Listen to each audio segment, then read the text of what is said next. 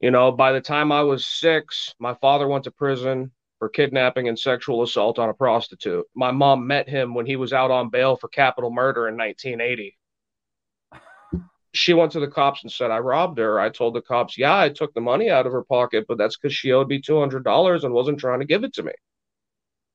Turns out that's confession for robbery. They let probably me and 20 of my friends out of prison that summer. And by the end of that summer, every single one of us was back in jail with a new charge or wanted by someone.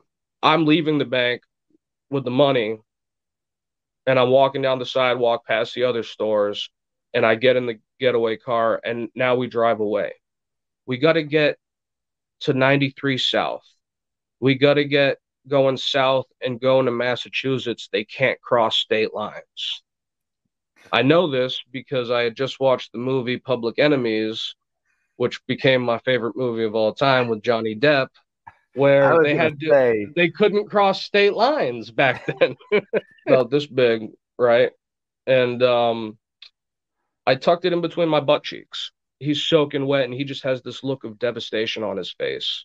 And I go, hey, pick. And he goes, looking at me, he's like, I go, hey, man, I don't know about you, but I had fun today.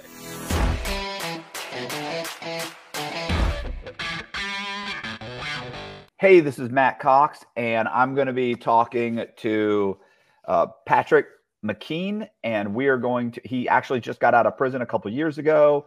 Uh, he's a career criminal, been in and out of prison, did most of his time in the in federal and state penitentiaries, and so it's going to be an interesting interview. So check this out. So tell me. So where were you raised? I was raised in Vermont. I was born in Burlington, Vermont, January 1st, 1986. I wasn't the first baby born that year. I was the third, actually, and it was C-section, so I don't know if it really counted. My mom had like 50 hours of labor, but I growing up in that era in the middle of nowhere in Vermont, it was work hard, party hard, and that's exactly what my parents did. By the time I was 6, my father went to prison for kidnapping and sexual assault on a prostitute.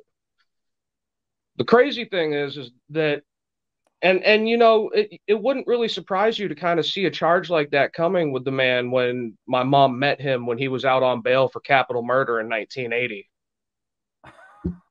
So he winds So up going to he prison. had a good role model.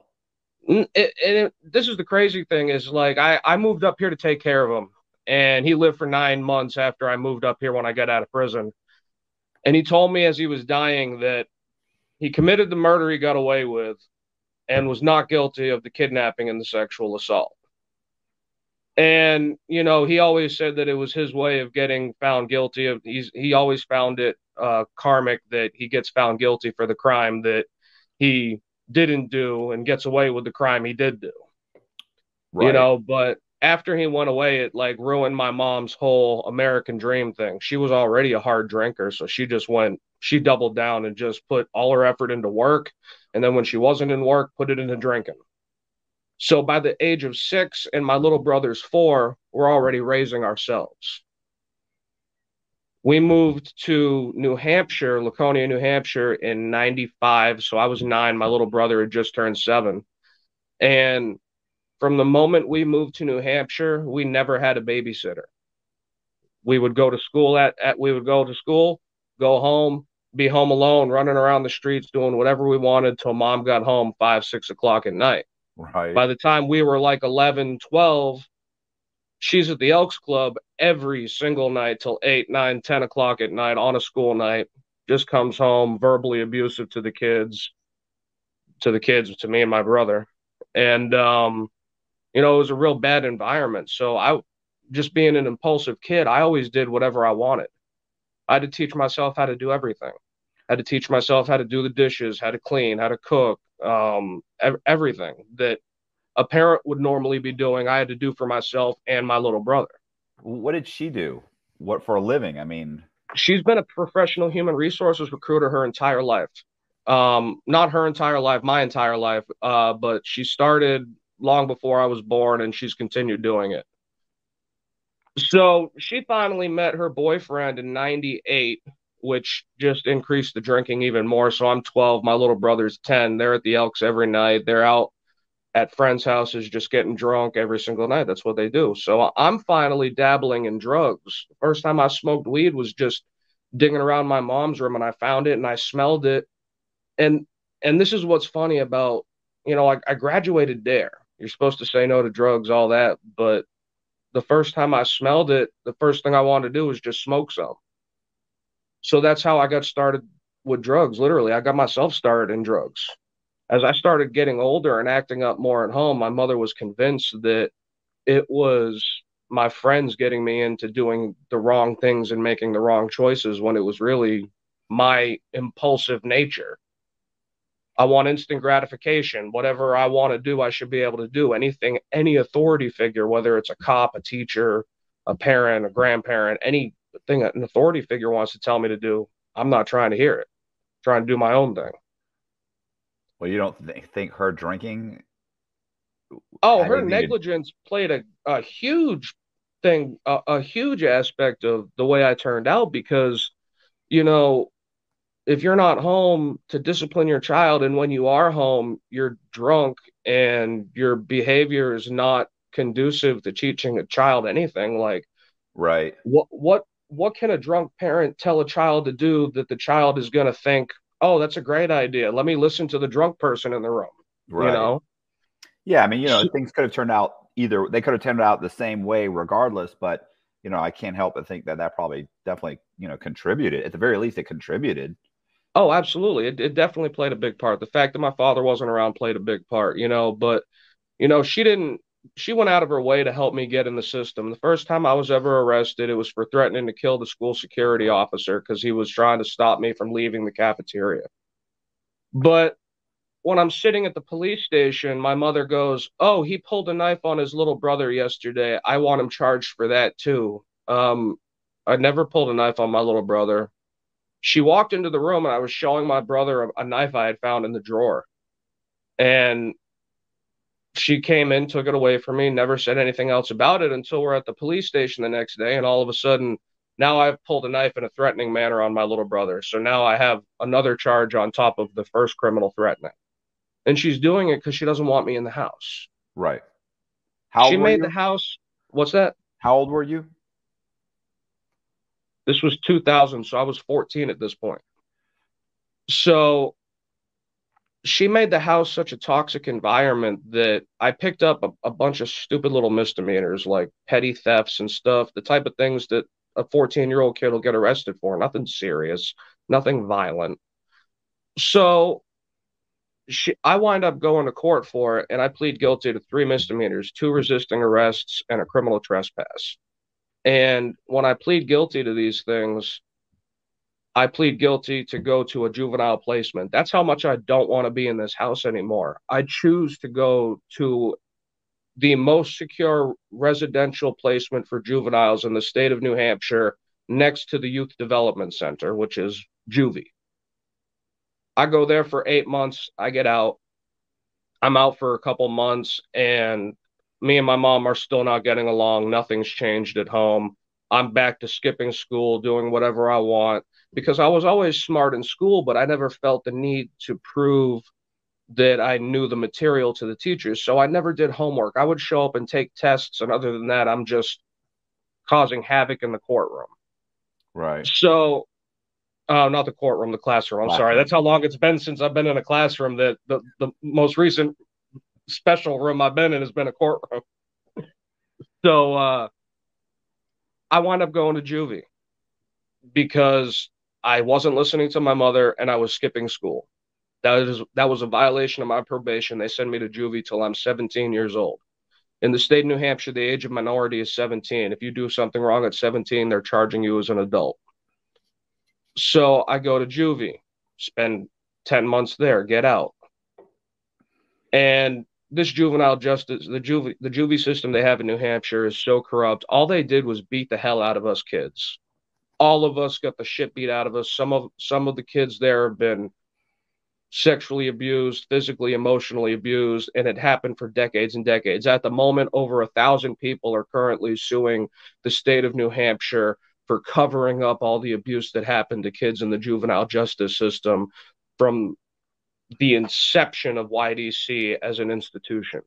Yeah, in Florida, there's that school in Florida where they found, like 50 or 100 kids that they were killing them and burying them. Oh, wow. Yeah, and this was 60 years ago, but they're still digging up the bodies. Wow. Yeah, it was saying, it's this sexual abuse, beating, and then of course the kids, when the parents if the parents did show up and say, "Hey, my son was supposed to be here for 3 years, he's gone," they'd say, "Hey, he ran away. It's a bad kid. He got away." Then Oh, he wow. just, then they dig him up, 20 years later. Yeah, they weren't killing kids, but they have it. It's just systematic abuse of children, basically.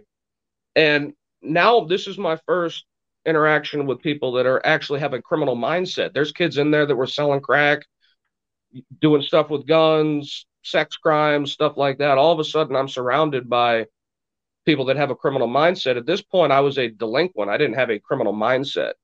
I wasn't like, oh, I'm going to go do this to make money illegally or that to make money. I wasn't on that at all. So I do my YDC time. I actually escaped twice. Don't get far either time. One time I just barely made it over the property line. But they finally tell me, they go, you got a couple months left. If you try to escape again, we're going to send you to jail when you get out. When you turn 17, you're going to go to jail. We're charging you as an adult. So I immediately stopped trying to escape. I get out a few months after that. And back at home, me and my mom aren't getting along. I'm skipping school. I literally only have like a credit and a half to graduate. I'm not trying to finish school or anything. I'm just trying to do what I want. And she kicks me out of the house. Now I'm kicked out of the house. I have no ID, no job. And now I'm running around committing crimes so I can feed myself, so I can have some money in my pocket. And my first check, my first charge was actually for forgery. A buddy of mine who was letting me stay with him was getting evicted. He was working at a job site, stole some checks from the owner, and me not being having a criminal mindset thinks to myself, well, if he writes the check to me and I sign it and bring it to the bank and they give me cash for it, I'm not committing forgery because I didn't actually write the stuff on the check. So I go cash two of these checks. One was for like 380, which I kept $60 of and gave the rest to my buddy so he could put towards rent. And then once that one worked, we went big on the next one with $1,500. And I gave him like nine. He got caught up on rent and everything. And a couple weeks after that, the cops are looking for me. They want to talk to me about it. And now I'm getting investigated for other stupid things. There was like an attempted burglary, and then it all culminates at the end of the summer when I physically reach my hand in a woman's pocket and take $200. She went to the cops and said I robbed her. I told the cops, yeah, I took the money out of her pocket, but that's because she owed me $200 and wasn't trying to give it to me. Turns out that's confession for robbery. Right.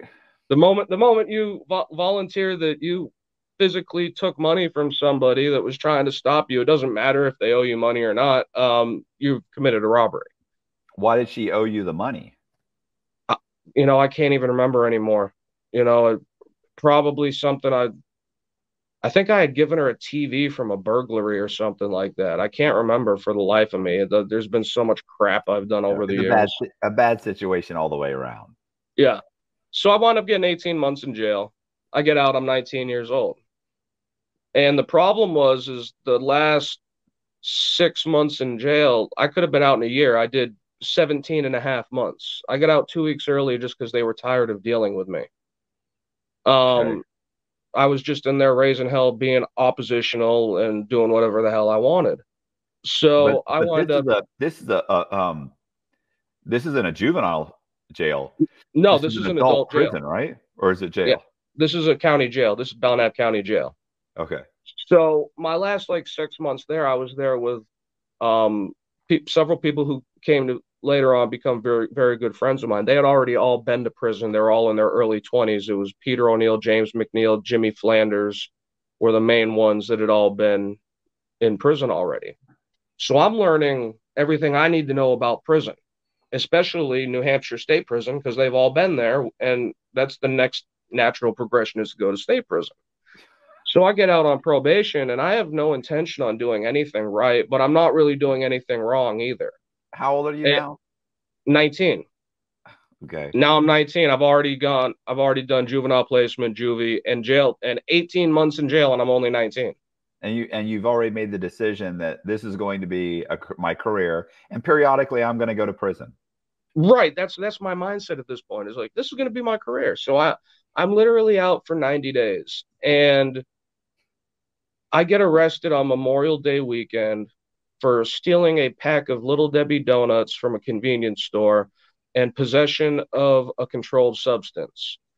And they wrote it up as pothead steals donuts from convenience store. One of those little funny newspaper articles, right? But the reality was is the cops were at this gas station and they were doing a fundraiser for the Special Olympics. And they're cooking burgers and pumping gas and stuff like that. And it's obvious that they're cops to me. It's obvious that they're off duty. I'm not about to do anything stupid in front of the cops. I go into the store, I buy a soda, I leave the store. Well, somebody was in the store that I knew that had a grudge against me from one of the many things I've done wrong in my life up to this point. He goes out, tells the cops they saw me steal something. I'm getting in the back seat of my friend's car, and right as I close the door whips open, and there's a cop there, and he goes, "You didn't pay for those donuts." And I look at the seat, and next to me is a pack of Little Debbie donuts that belonged to the owner of the car that had been in the car before I got in the car. And I'm so surprised. The first words out of my mouth are, "They're not mine," which is probably the wrong thing to say because the cop's immediately going to take that as an admission of you confessing to stealing something rather than wait for you to explain they belong to the person that owns the car. So he takes me to the front of the store. I'm telling him to run the cameras back, all that stuff. And I realize that they're about to arrest me. And I remember I got a pop pipe in my pocket. I take the pipe and I throw it in the trash can next to me because there's the front door, then there's the front door, trash can, ice chest with all the bags of ice. So I drop it in the trash can. They tell me to put my hands on the ice chest. They pat me down. 10 minutes after they're done patting me down and I'm in cuffs and they're waiting for the cruiser to come pick me up, the cop looks into the trash can and pulls out the pipe and he goes, "Oh, look what I found. I watched him throw it in there."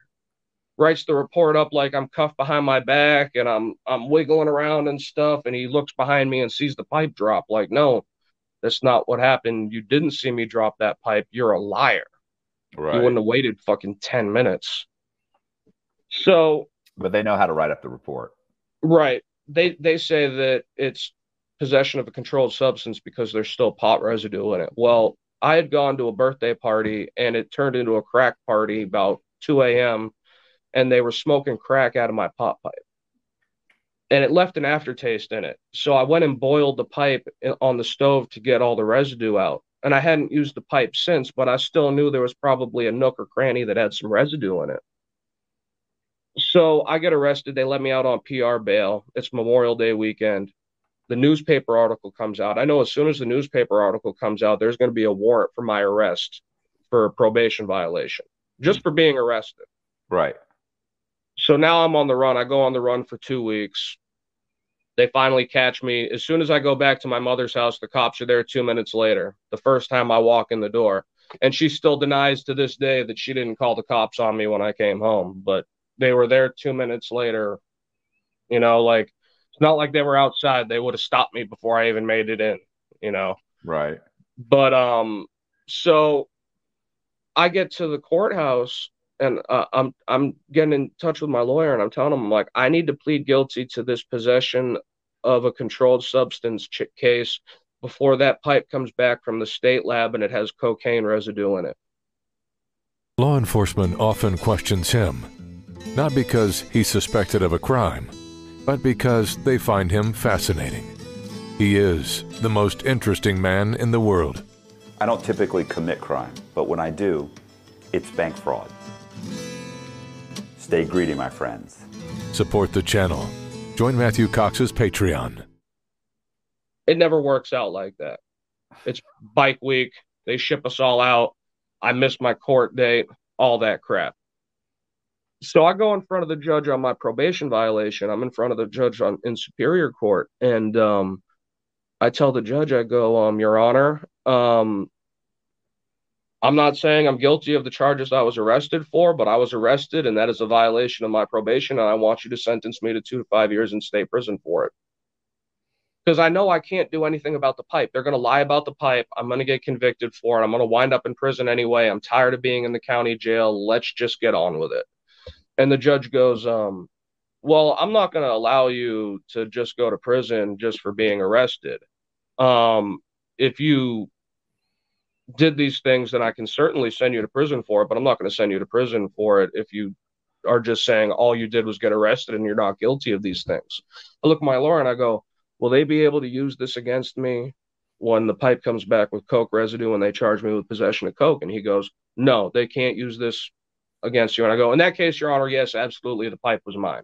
All right, I'm sentencing you to 2 to 5. A few months later, I get indicted for special felony possession of cocaine because the pop pipe had 0.01 grams of Delta-9 tetrahydrocannabinol in the narcotic drug cocaine.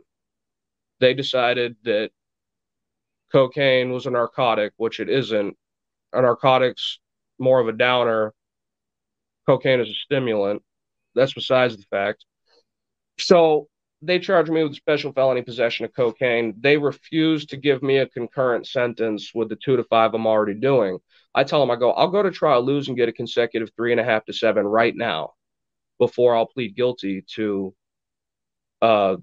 more probation, which is what you guys wanted. I wound up having to go to trial. The jury was out for 1 hour. They convicted me for the pop pipe. And they give me we immediately go into sentencing. The prosecutor gets up and goes, Your Honor, we would like to recommend a 2.5 to 5 year prison sentence for Mr. McKean, concurrent with the sentence he's doing right now. And my lawyer gets up and he goes, Your Honor, we were going to recommend the same thing. And the judge goes, I don't know why we just went through a trial and you guys couldn't negotiate this yourselves. And that's when I stand up and I go, Your Honor, this is the same plea I offered them 2 weeks before the trial started that they refused. I don't know why we went through a trial either. Fast forward 5 years later, getting ready to finish this sentence. Only got about a year left. So it's been about 4.5 years. And I'm in the law library and I'm looking up some cases and I come across a case where the Supreme Court for the state of New Hampshire ruled that the mere possession of drug paraphernalia is not a crime. And then I find a law that lists the definitions of drug paraphernalia and the criteria to determine if something is drug paraphernalia. And I discover that if residue is on the item in question, that is indicative of it being drug paraphernalia. So if you find a pop pipe that has residue in it, all you've established is that it's drug paraphernalia.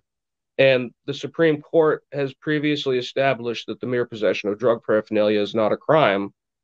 Ergo, I should not be in prison because that pipe was not illegal. That was my argument that the lawyer should have made years before that. But because the lawyer didn't make it years before that, I couldn't make that argument 4 years later. So I wound up getting out on parole. They did not want to let me out on parole. But they did. It was 2009. The recession was happening. Everyone was broke. They let all kinds of people out on parole that didn't want to get out, that had no business getting out. They let probably me and 20 of my friends out of prison that summer. And by the end of that summer, every single one of us was back in jail with a new charge or wanted by someone. Because we all got out and we all had no intention on doing anything right. And we all were on the same type of mindset. Let's go get high. Let's go get drunk. Let's go make money. Let's go take shit that doesn't belong to us. Right. So, this is how I picked up the bank robbery. The first time I go to see my PO, I can tell that she's not trying to let me make it. You know, I go walking into her office. She goes, Mr. McKean, I've heard so much about you. I've been looking forward to meeting you. Have a seat. Hi, my name's Trish Thompson. She's like 6'3", looks like I don't know, it looks like she could be a pitcher for the Red Sox, high and tight fade, military personality, that type of woman. And and she's got two emails in front of her, and she goes, I got a couple emails here from you from the state prison. The first one says that you're a proud, active member of such and such gang. And this one over here says you're loud, arrogant, and like to argue with authority figures. What do you have to say about that? And I go, well, first of all, I'm not a gang member. I've never been a gang member. And I happen to have friends that are in all types of gangs, Bloods, Crips, GDs, you know, white supremacists. I have friends that are on all kinds of different gangs. That doesn't mean I'm in their gang. And she Right. goes, well, what about the other one that you're loud, arrogant, and like to argue with authority figures? I go, oh no, that one's absolutely true. Yeah. Yeah. So, and I'm not expecting any of this. I've been out for a week. I've made a $50 restitution payment. I've filled out an entire page of places where I've gone to apply for jobs. And I've done 3 AA meetings and had them all signed off on. I have literally been out a week. I haven't done anything wrong, but she's already jumping down my throat. And I'm just like, yeah, this is never going to work. And that was my mentality at the time, was like, I can't make any bad situation work, so I'm just going to double down and make it worse. So a few weeks go by, it's summertime, we're doing the cookout thing. We're all just meeting up, having barbecues, seeing the kids, me and all my friends that are out on parole. That you're And not supposed to be hanging out with. that I'm not supposed to be hanging out with. Right. So the next thing I know, I start getting high. I was smoking weed all the way up until I left, and I was still dirty for weed when I got out. So I knew I was going to be dirty whenever they piss tested me. So I just never stopped smoking weed. And then I was like, well, if I'm dirty for weed and that's going to get me sent back, let me do some coke. Let me do some heroin. Let me do a little bit of this. Let me do a little bit of that. No, let me do some ecstasy, and every drug I got my hands on, I started playing with. But the problem is the coke we were getting was completely uncut. It was some this Dominican dude we were in state prison with was having his cousins drive it up from the Bronx, and it was uncut. You could touch this cocaine and it would give you a dirty urine. Like, I remember one time I went in the bathroom and broke an ounce in half to split with somebody, put it in two different bags, walked out. The next person that walked into the bathroom came walking out a minute later and was like, what the fuck, man? You're in there smoking crack? No, I went in there and split an ounce in half. He's like, man, it smells so bad in there. It smells like you were smoking it. Nah, that's just how strong this coke is. And so I start doing this coke, smoking it. Then I get to shooting it. And it gets to the point where the only way I can really explain it is when me and my co-defendant were in the federal courthouse getting arraigned. He goes, you know what I used to do when you would mix shots of coke for us? I'm like, what? He goes, I used to pray. I'm like, what do you mean you used to pray? He's like, I used to pray I wouldn't die, because there was no science to the way I would mix a shot. Like, a lot of people are real technical with it. I just throw some stuff in the spoon, throw some water on it. I'm not measuring anything. It's a Russian roulette every time I was making a shot of coke. And cocaine is the one drug that I have no control over at all. It's the one drug I can never use again. The other ones I could take or leave. I've been sober so long now, but cocaine is the one drug I still know I have no control over. So once I really start using coke, now my thought process for making money. So what we started doing was robbing drug dealers. Of course. And Of course. I mean, of course, that's a given. It's the yeah, next step. it's New England, So, I mean, there's a lot of guns up here, but we don't have nearly the shootings that you guys got down south. I don't know what it is about down south and shooting versus up here in shootings. There's just not that many shootings. So me and my buddies are doing home invasions on drug dealers with like baseball bats and 2x4s and stuff. Because how are you finding the drug dealers? Like, how do you know this is a guy we always used inside information.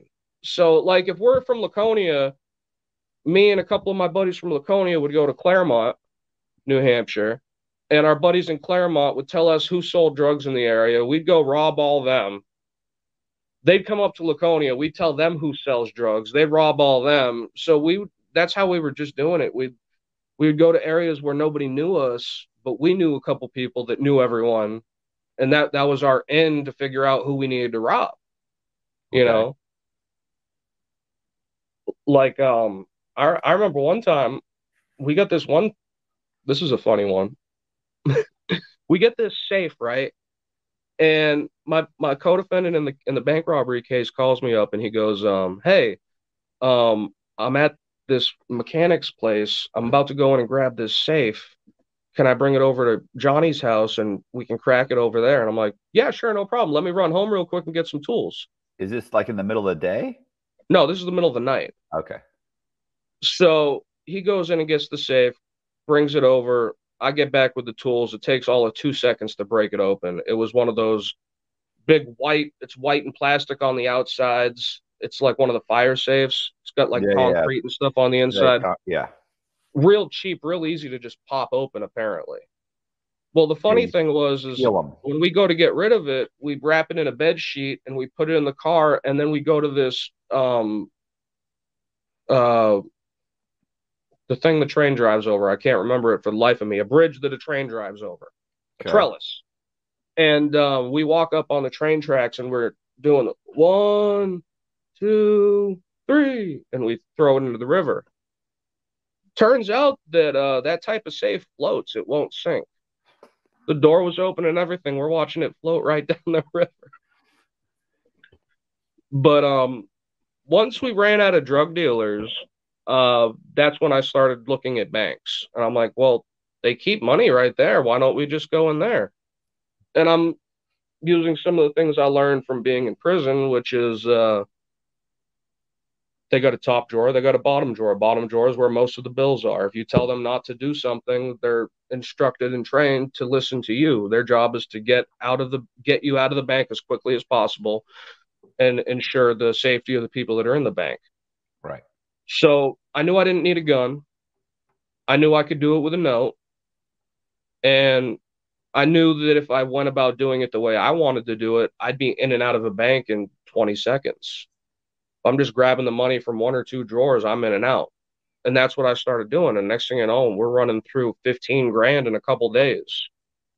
It's amazing how quickly you just piss through money when it's free.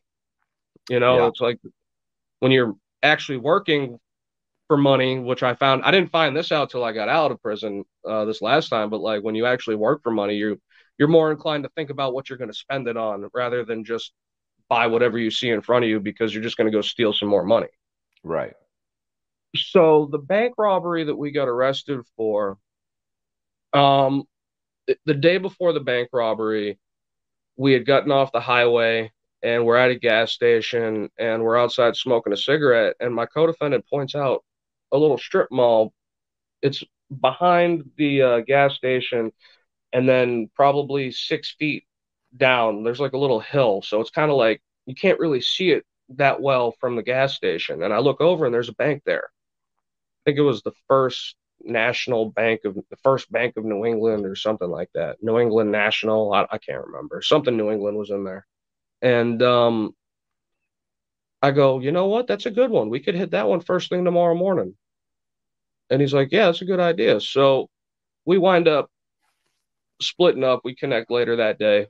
And he sends me over to this prostitute's house. There was literally this building in Manchester, New Hampshire, that everyone in the building was a prostitute. They all had their own apartments, but that's where we would go to hang out. Prostitutes have never been my thing. So it was just an easy place to just kind of stay out of the way. So I stayed hanging out with one of these prostitutes all night, literally just hanging out, doing absolutely nothing else. And he went to see his girlfriend. He comes and picks me up first thing in the morning. It's like 6 o'clock in the morning. And this was one of those days where like everything that could go wrong goes wrong. We get back to his house, have a bowl of cereal. Next thing you know, we both fall asleep. We've been up for days. We both pass out, wake up. It's like 3:30 in the afternoon. I go in to wake my co-defendant up. I'm shaking him and everything. And he's dope sick. He is so dope sick. And I'm like, he ain't going to be able to drive the getaway car. Right. What the fuck? So I just go and get in the shower and I'm trying to figure out what we're going to do because he needs to be not dope sick before we can go rob a bank. And I'm not dope sick. I've never been strung out on heroin in my life. I've done plenty of heroin. I've just never developed a habit for it. The first time I really abused it, I had enough minor uh, withdrawal symptoms that I decided I was never going to put myself in that situation again. So my co-defendant comes running into the bathroom and he goes, "Come on, let's go, let's go, let's go. Guato just called. We can go pick up." Guato was our dealer, who we had actually robbed a few days before that. We had robbed him, and then we went and robbed a bank. And my co-defendant's like, "What are we going to do? We can't go get drugs now." I'm like, "Yeah, we can. Go pay him the money we ripped him off for and give him like an extra $500 for the headache." We did that. He started fronting us dope after that. So I get out of the shower. We drive down to Lawrence, Massachusetts, and the next thing you know, we're copping like I think we picked up like 5 grams of heroin, and we immediately do some heroin. I do some just because he's doing some, and we wind up getting so high we have to go back and get some cocaine. Well, now we need to balance out so we can go do this robbery. We go back, get some cocaine. Now we're doing some cocaine on the way to the bank. We get to the bank. It's in Windham, New Hampshire. And right across the street from the bank is a restaurant. And there's trees in front of so you can't see the restaurant's parking lot from the road. I tell my co-defendant to pull in there. He pulls in there. I go, "Stay right here. I'll be right back." I get out of the car, start walking away. As soon as I start walking away, he starts the car and pulls it out of the parking spot. I turn around, jump back in the car, and now I'm yelling at him like, "What the fuck are you doing?" He's too high now. That's the problem. When he gets too high, he can't function. He starts talking to himself. He just gets weird and unpredictable. Right. Unreliable. Exactly. He pulls out of the parking lot and now he's on the road. As soon as he gets past the strip mall and I can't see the bank, I yell at him to pull the car over. He pulls the car over, and I look him right in the eye and I go, "Don't fucking move from this fucking spot. I'll be right fucking back." You're about to come out of that bank with with a bag of money and no getaway car. Right. You know, like he know it's not a secret what we're there for. I don't know why he got out of the parking spot. So I start walking towards the bank. I walk in, as I go to open the front door of the bank, a woman's leaving the bank. And I go walking up to the person at the desk and I go to hand her the note and I see immediately she does what everybody does. She gets flustered. So I start snapping my fingers. "Let's go, let's go, let's go. Give me all the money in the top and bottom drawer. Let's go, let's go, let's go." And the woman next to her, I look at her and I go, "You can give me all your money too." So they're getting all their money together. Well, what had happened was as I was entering the bank, the woman that was leaving the bank, the door was still open. She heard me, "Let's go, give me all the money." She heard that right before the door closed, finally, as she was in the little foyer area to go out the other bank and exit. So she's on the phone to 911 while she's in the parking lot, leaving the parking lot, telling them there's a bank robbery going on. If I had waited a split second, she never would have been in the parking lot on the phone. She wouldn't have heard me start robbing the bank. I'm leaving the bank with the money, and I'm walking down the sidewalk past the other stores, and I get in the getaway car, and now we drive away. We're driving in the wrong direction. We want to be in the other direction, but because he got out of the parking spot, we're no longer able to just pull out and take a right, leaving the restaurant to get towards the highway. We're kind of stuck going in the direction we're pointed. Well, she also sees the getaway car, the description of the car, gets the plate number and all that because she's on the phone with 911 and he parked where he parked instead of parking somewhere else. So now they immediately know what car they're looking for. This road takes us all the way around town in a very slow way. So we finally circle underneath the highway. We come back around from the other side and traffic starts slowing down. And as traffic starts slowing down, we see that there's a cop doing uh, traffic control. He looks at the car, looks at the license plate, looks at me, looks at my co-defendant, and goes out in front of the car like this, like, stop. My co-defendant hits the breakdown lane and takes off. We're in a Dodge Avenger. It's probably like a 98, something like that. But it was a V6 coupe. So it would get up and go when you wanted it to. This cop stops the vehicle behind us, gets in the passenger seat and does one of those right out of the movies, follow that car. The cops are on the other side of the highway, and literally they're probably 2 football fields from the entrance to the highway. And they're all there already because they've been robbed, and it's been a minute since it took us to circumvent this town to get back to the entrance. So now we're on 95 North. No, we're on 93 North in New Hampshire. And it's rush hour on a Friday afternoon. Mm-hmm.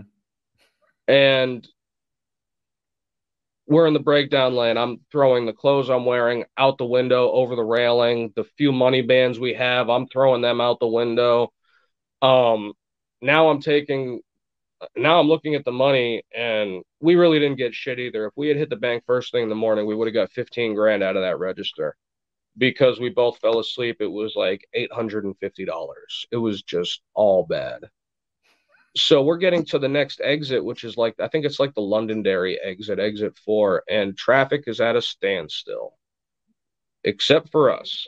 And I know that they're about to spit us off the exit because we're in the breakdown lane. We have to get off the exit because of where we're at on the highway. He's like, what are we going to do? I'm like, we got to get to 93 South. We got to get going south and going to Massachusetts. They can't cross state lines. I know this because I had just watched the movie Public Enemies, which became my favorite movie of all time with Johnny Depp, where they couldn't cross state lines back then. I was going to say, that sounds like something you saw, like, you know, that's definitely something that one of, like, it's like one of your stoner buddies tells you, listen, bro, we can just go drive over the state line. They can't follow us. Right. Yeah. And then you base your entire several decisions that carry over the rest of your life on the fact that your stoner buddy said I know what I'm doing. Oh, well. Trust me. All right, trust me. Everyone's famous last words. Trust me. You have a vast experience in, like being a bricklayer or, working at a convenience store. And that's your experience based on this law that doesn't exist. So what happens? Yeah. They call ahead. They're waiting for you. Well, I know they're going to be waiting when we get off the exit. So we hit the emergency crossover right before the exit. And right as we're trying to maneuver in between vehicles, they try to box us in. We spin out. We go around them over the crossover. Now we're heading south. There's no traffic heading south. Nobody's heading back to Massachusetts after working in New Hampshire all week. So we wind up hitting 93 South. Our plan is to go into Massachusetts. It's only a couple exits away, like 3 exits away. All of a sudden, traffic starts slowing down. We hit over into the breakdown lane. We're doing like at least 115, 120. All of a sudden, we see the stop sticks get thrown out in front of the car. Oh. My co-defendant just, at this speed, you cannot make a conscious decision to do anything other than how your body reacts when you see stop sticks get thrown in front of you at 120. And he swerves around him. It takes out the right tires on the right side of the vehicle. And the left tires run over the foot of the police officer that was deploying the stop sticks. Because he got the string on the stop sticks stuck in his boot, and he was trying to untangle it. It ripped his boot off, sent his boot flying across the highway. Because of where they found the boot, they actually wrote the crash report up to make it sound like we crossed 2 lanes of traffic and went out of our way to run this cop over. It was just, that's how far the boot flew when it ripped the boot off, when a boot got ripped off of his foot. So now we have 2 tires, and all you can hear is, which is the wheels grinding into the pavement. And there's rubber flying up over the hood, blue smoke everywhere from burnt rubber. It's a mess. And my co-defendant's like flipping out. He throws me a gram of Coke and he goes, mix it. Now I'm mixing shots of Coke while we're in the middle of a high-speed chase. And Are you still thinking you're going to get away with it if you get over the state line?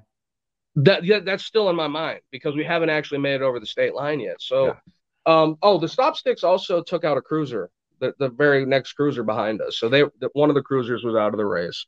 Nice. They tried deploying stop sticks again right before we get to the state line, and we swerve around them. I don't know how because I had to hold the wheel for my co-defendant while he shot up, and we had no traction at all. I don't know how he managed to keep us on the road as long as he did with 2 tires, but he did. So next thing you know, we go around another set of stop sticks, takes out another cruiser behind us. We get a couple exits into Massachusetts, and finally, my co-defendant, as soon as we get over the state line, he looks behind us. He goes, "They're still following us. Fuck! What do I do? What do I do?" That's I'm crazy. Yeah, I'm like, they're not supposed to. Wait, I didn't know about the hot pursuit law where they can just radio ahead and be like, "Yeah, we're in hot pursuit. We're coming in." Did you ever see Smokey and the Bandit? No. See, that's the problem. I saw Smokey and the Bandit, and I knew that during a pursuit, they can actually follow you through multiple jurisdictions. But see, I saw Smokey and the Bandit, you didn't, and that changes everything. Right. I saw Public Enemies, and their laws predate Smokey and the Bandit. That's why. Yeah, that's exactly. So we get off in Dracut, Massachusetts is when we decide to get off the highway. And I still don't know how we got off the highway because it was one lane and there was a lot of backed up traffic. Like somehow we managed to get up on the side and go around some vehicles. And now we're on the double yellow and we're driving cars off both sides of the road because we're trying to outrun the cops. And it gets so dangerous, the cops actually stop following us. And when we realized they stopped following us, my co-defendant's like, what are we going to do? I'm like, we need to stop another vehicle and hijack their car. Yeah, so like, carjacking. That is the way to go. Absolutely, that's the way to go in this situation. We need a new car. We need to get away. He's like, well, what do? I go, hit somebody in the rear quarter panel. It's going to slow us down because we don't have brakes because we're missing 2 tires. And it's also going to make them pull over. We do that. He happens to hit the one car that has a carload of Dominican and Puerto Rican dudes in it. Like, I jump out of the airbag hits me in the face. I jump out of the car. I start running towards the car. We're going to carjack. 4 people get out. I immediately don't even brake, don't even miss a beat. Now I run towards the right. I'm going to hit the guardrail and hop in the river, swim across the river, the Merrimack River, which is like the biggest river up there. And that's how I'm going to get away. They come right around the corner and do you still have tackle the $800? Me. What? Do you still have the $800? Oh, I missed that part. So I took half the money, right? Right. And gave it to my co-defendant. And I took the other half and I rolled it up in a tube, in a tube about this big, right? And I tucked it in between my butt cheeks, is what I did with it. And it stayed there rather well for a while, at least. And that'll come up later. So I'm right before the guardrail. The cops are still following us, so I find out, but they had slowed down. And they come around the corner. They see me. They jump out of the vehicle, tackle me. They're punching me in the back of the head. What's your name? Fuck you. Boom, boom, boom. What's your name? Fuck your mother. Boom, boom, boom. They get me all cuffed up. I don't know what's going on with my co-defendant. I found out that he got out of the car and ran in the opposite direction of the car we were supposed to carjack. I still don't know why to this day. They didn't tackle him. They tased him in the river for 26 seconds. It was on the taser report. One of the cops that was wrestling with him in the river after the words lost his gun and his flashlight in the river.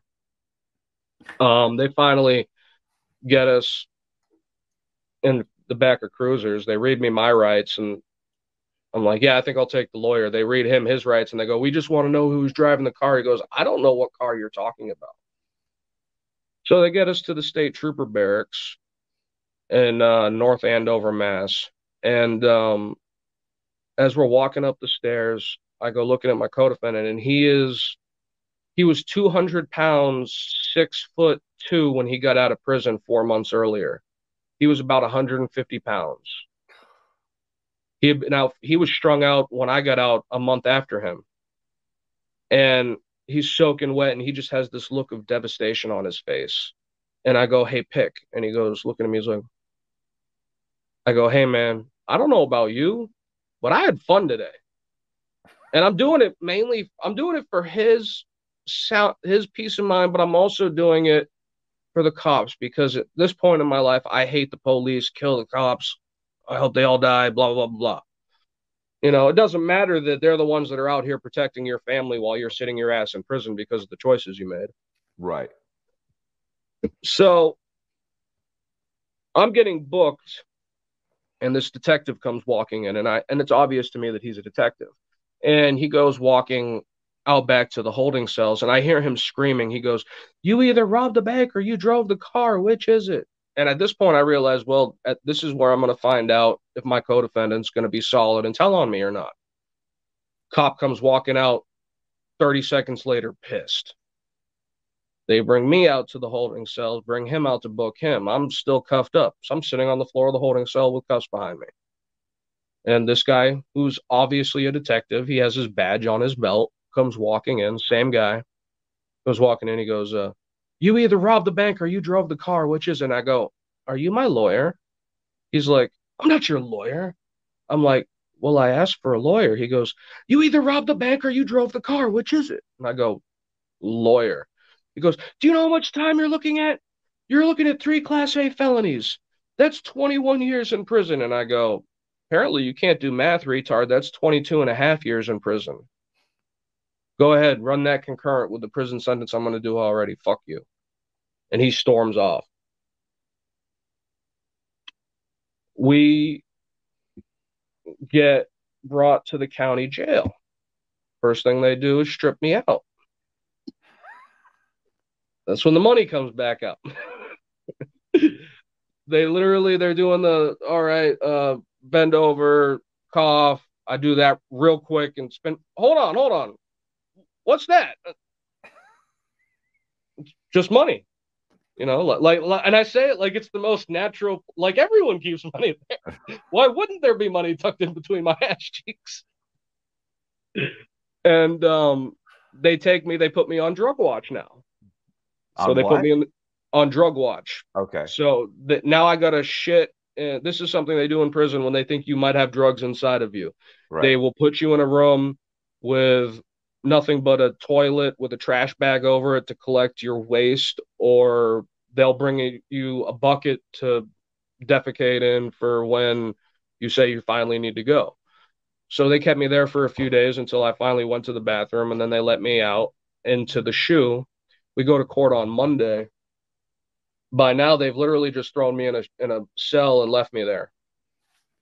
Haven't said anything to me, wouldn't even give me toilet paper, that type of thing. You know, they're like, oh, they tried to kill a cop. Fuck them. That's the type of treatment you get. My co-defendant's super dope sick, so he spends his whole time in medical. They take us to court Monday, and the first lawyer that comes down and talks to us says, listen, if you waive extradition, they're going to take you back to New Hampshire today. And I'm like, all right, let's go. We get up to the courthouse, we waive extradition. They immediately take us into custody and take us to New Hampshire, where they book us at the police station and arraign us at court, $400,000 cash only bail. The next day, they take us back to the state prison. Because of the notoriety, they take my co-defendant directly to SHU. My charge is criminal liability for the conduct of another for attempted second-degree murder on a police officer. It's a very long charge. Yeah. So it only shows up as criminal liability as a pending charge, which doesn't sound bad at all. But when you read the whole thing, you realize you're looking at just as much time as the guy that was arrested for attempted murder on a police officer. Right. And I need to be near my co-defendant. We have to talk, obviously. We need to get our story straight so we could try to figure out how we can salvage this. Not to mention how many other cases might be coming down from all the other crap we've done in the last 90 days. But, this is the worst one that we got in front of us. Let's just deal with this one. So I go out of my way to pick a fight with the first person that just looks at me wrong.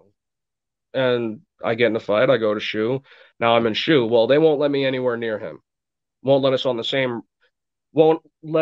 same wing, so he's above me or I'm below him.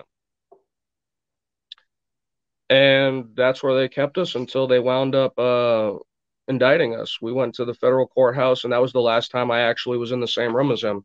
They put us in the same holding cell up until we were arraigned, and then they put us in separate holding cells. When it actually came time to plead guilty, though, I had fired my lawyer because she wasn't doing anything. We were 2 weeks away from picking a jury. Wasn't answering my calls, wasn't responding to letters, wasn't coming to visit me. I filed a motion to get rid of her. And I put in there, additionally, she is African American and I am a white supremacist, which is not true. It was me needing a lawyer, icing on the cake, just to ensure I'm going to get a new lawyer. Is that in your jacket?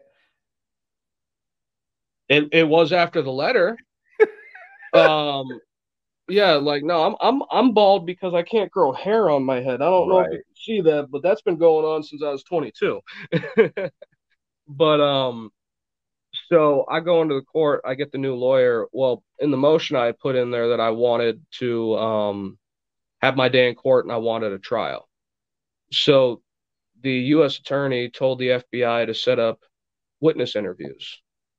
So that's what the FBI did. Because the FBI did that, I never got my third level off for acceptance of responsibility because I did not help the government save money and not having to prepare for trial because they called the FBI and they scheduled some witness interviews. Right.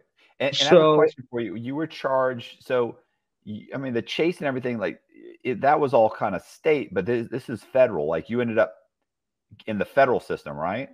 Yeah, the feds indicted us for bank robbery. Everything related to the car chase, the injury to the cop, all that was calculated in the sentencing guidelines. Okay. So, like, the car chase was 2 points for reckless conduct. The injury to the police officer was 4 points, serious bodily injury, that type of thing. Right. When it came to my co-defendant, they gave him the official victim enhancement because he was pleading guilty to driving the getaway car. So they were able to say he drove the car because he was pleading guilty to driving the car. But what happened is because he pled guilty in the feds, that gave them the ammunition in state to give him all the other felonies related to the car chase. They wound up giving him a consecutive 10 to 20 for driving the getaway car in state that he's serving right now after 137 months in the feds. So his admitting responsibility really worked to his advantage. No, it did not at all. I know that. I'm joking. I understand like it's that. Supposed to work. Like, look, if you just own up to what you did, then it'll work to your, like to you. They pitch it as it will help you. It's good if you own up to what you did because then they take pity on you and they give you a reduction in sentence. But in his case, it worked to his detriment. Yeah. And it was crazy too, because when he was getting ready to go to trial, he went to trial on it because the best plea offer they were giving him was like 20 to 40. And so when he was getting ready to go to trial, I had told his people, I'm like, he needs to call me as a witness. Right. Because I would not testify that I drove the getaway car, but I would say everything else that would allow the jury to draw that conclusion. Right. I will spin the story in such a way that there will not be a doubt in anyone's mind that I was driving the getaway car without incriminating myself. Right. And they knew what I was trying to do. They went out of their way to stop me from testifying, and that's exactly what happened. I was in Beaumont, Texas at the time, when he was going to trial on the state charges, and I never saw the courtroom. The judge would not let me testify. They wanted like a sworn affidavit from me about the type of things I would testify to before they would just allow me on the stand with no prior knowledge as to what I would say. Right. And his lawyer wasn't really trying too hard to get me up there either, because his lawyer wasn't about to play whatever game I was trying to play. Right. So he winds up getting the consecutive 10 to 20. When it came time for me to get sentenced in the feds, my lawyer comes to talk to me, and he tells me, he goes, yeah, so I think they're looking at a Booker variance. And I go, there was nothing in the PSI about a variance. There was no motion from them about a variance or anything like that. He goes, yeah, but the judge, it's in the judge's discretion. Did so Booker I realized have a weapon? No weapon. Okay. So I'm only getting 2 levels off for acceptance of responsibility. We're arguing the third one, but I know it's in the government's discretion. I'm probably not going to get it. And now I hear the word variance, and I'm worried that now was looking at, I think it was 105 to 125. I got 125 months, but the 125 I got was the high end of my guidelines. But as soon as they start talking variances, I'm like, I know I'm looking at 20 years tops. So I need to say something to this judge. So I get in front of this judge, and I'm driving my lawyer crazy at this point, right? Because the cop we hit is behind us. He's wearing crutches. My lawyer, before the judge gets in the courtroom, he's whispering to me. He's like, yeah, they don't know if he can go back to work or not. I'm like, he can go back to work. He's faking it loud as hell in the courtroom. I'm not doing myself any favors. The judge comes out I have a question. If your buddy, has he gone to trial? Did they say that he was the one that was driving the car at this point? Like, why is the judge, like, I wasn't driving the vehicle. I don't know why this guy's on crutches. Like, if I wasn't driving the vehicle, why is he even here? Because he was my co-defendant. They're saying he was the getaway driver for the bank robbery. I robbed the bank. All this that happened afterward is because of the bank robbery. Right. That's how they're tying it all in together. So I realize I got to say something to this judge in the form of an allocution. The lawyers are doing their talking and everything, and at one point it seems like the judge is on my side. Then I can tell he's really not on my side at all. Why would he be at the same time? Why would he be on my side after the crap I've put some of these people through? Right. So they wind up, they get done talking, and now it's my turn to say something. The judge gives me the opportunity to say something. At this point, my lawyer doesn't realize I'm going to say a word, and he doesn't want me to say a word, because the only thing, I'm being a cocky 24-year-old kid with a chip on his shoulder. I'm just doing nothing but giving this guy grief. But I proceed to get up, and I tell the judge how sorry I am, how no one was supposed to get hurt, how I have a drug problem that's never been treated, and I pull out some crocodile tears and everything. And it was a real good performance, because I wasn't sorry at all. I was manipulating the system. And I know there's plenty of listeners right now that this guy's a fucking scumbag. This guy's he never should have got out of prison. But we're getting to that. I agree with them. I deserved much more time in prison than I got. If I was still in prison right now, I would still say I deserve to be there for the things that I did. Not a doubt in my mind. The judge literally tells me, he goes, I was going to give you 12 or even 14 years until I heard what you had to say. And it was because of what you had to say that I'm going to give you 125 months, which is 10 and a half years, which is less than 12 or 14 that he wanted to give me. Yeah. And at that point, I'm having to bite my tongue to keep from like busting out with like the Cheshire Cat grin. But the moment the judge was out of the courtroom, I busted out laughing so hard. And my lawyer, he went from like, oh wow, this is good. I got a good result for my client too. Like you ever see the movie Primal Fear? Yes. You know the look Edward Norton. at the end when Edward Norton finally lets him realize he's been gaming him the whole time, the Yeah. look on Richard Gere's face, like that was the look on my lawyer's face when he realized like the tears and all that was just an act. It's a And great movie. I got to watch that movie again. It's a great movie. oh, great, phenomenal movie. But that's how I wound up getting to the feds, and my experience in the feds was completely different. I still had to do 2.5 years. I'd beat up some cops in the county jail at overnight court. Um, they they had sent us to the bank robbery was out of Rockingham County. So before the feds picked it up, we had a bunch of state arraignments, probable cause hearings, stuff like that. And they wanted to keep taking us to overnight court.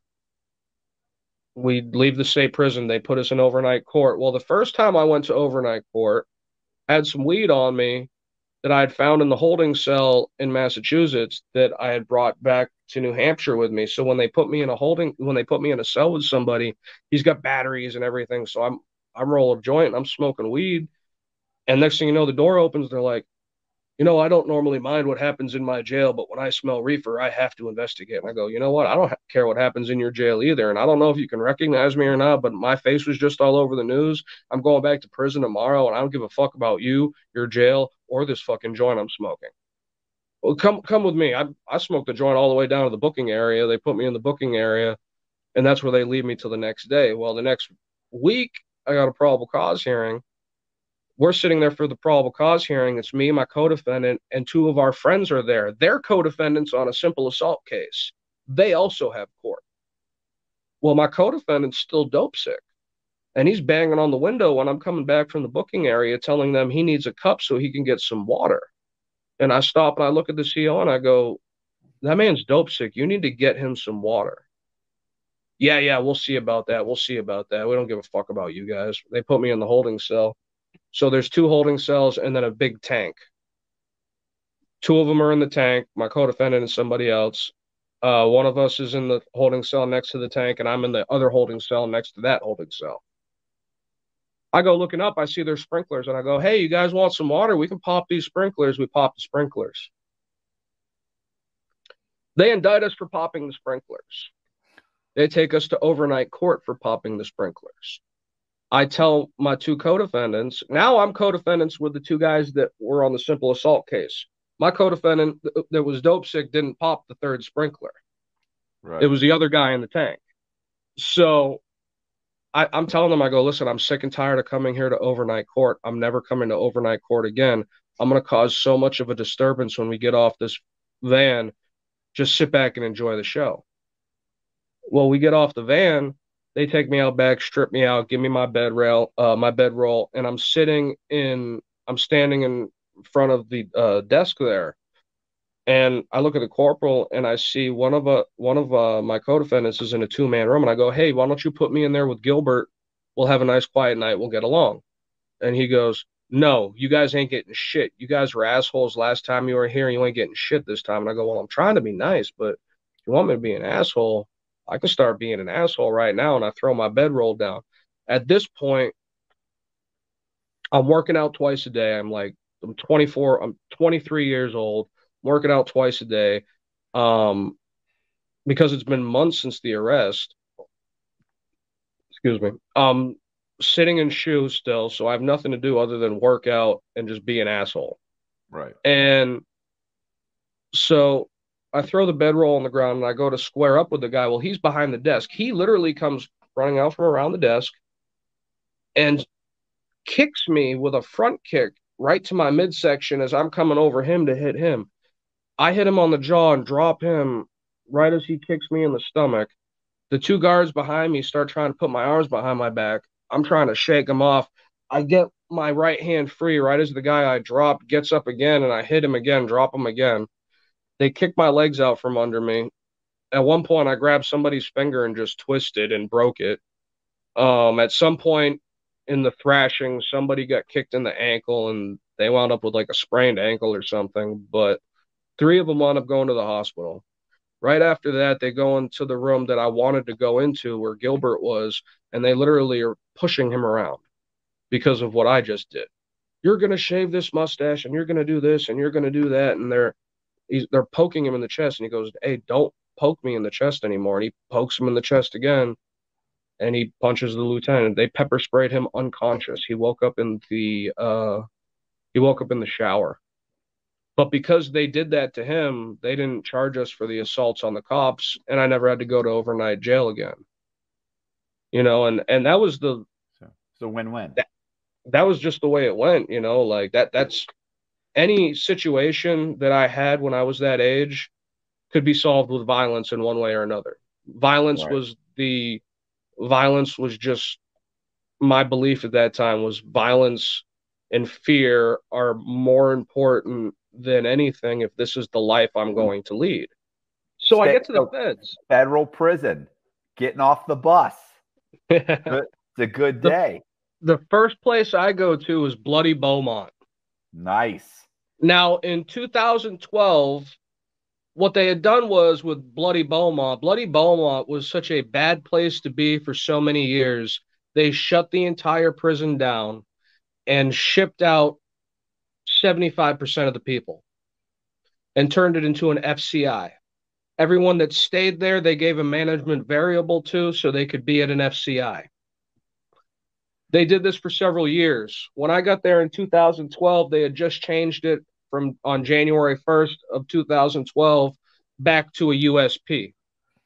He built some of the nation's largest banks out of an estimated $55 million because $50 million wasn't enough and $60 million seemed excessive. He is the most interesting man in the world. I don't typically commit crimes, but when I do, it's bank fraud. Stay greedy, my friends. Support the channel. Join Matthew Cox's Patreon. So I was one of the first people getting there as it becoming a USP. There's still a bunch of medium guys that are there that need to get transferred. And at the time, they were getting ready to shut down USP Florence and turned it into a SMU. And we wound up getting a lot of people from FCI Florence USP Florence to USP Beaumont.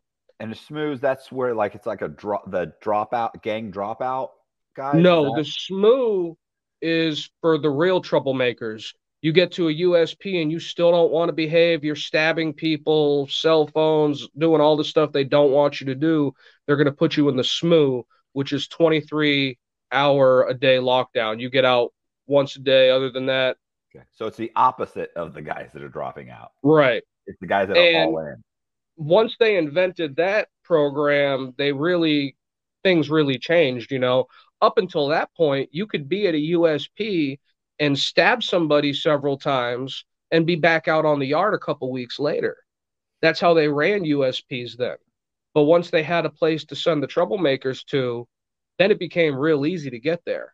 You get a couple 100 series shots, you get caught with a couple knives, a batch of wine, dirty air, and stuff like that. Next thing you know, you're in the SMU for 9 months to a couple years. It depends, because you can screw everything up with one shot and have to start that program all over again.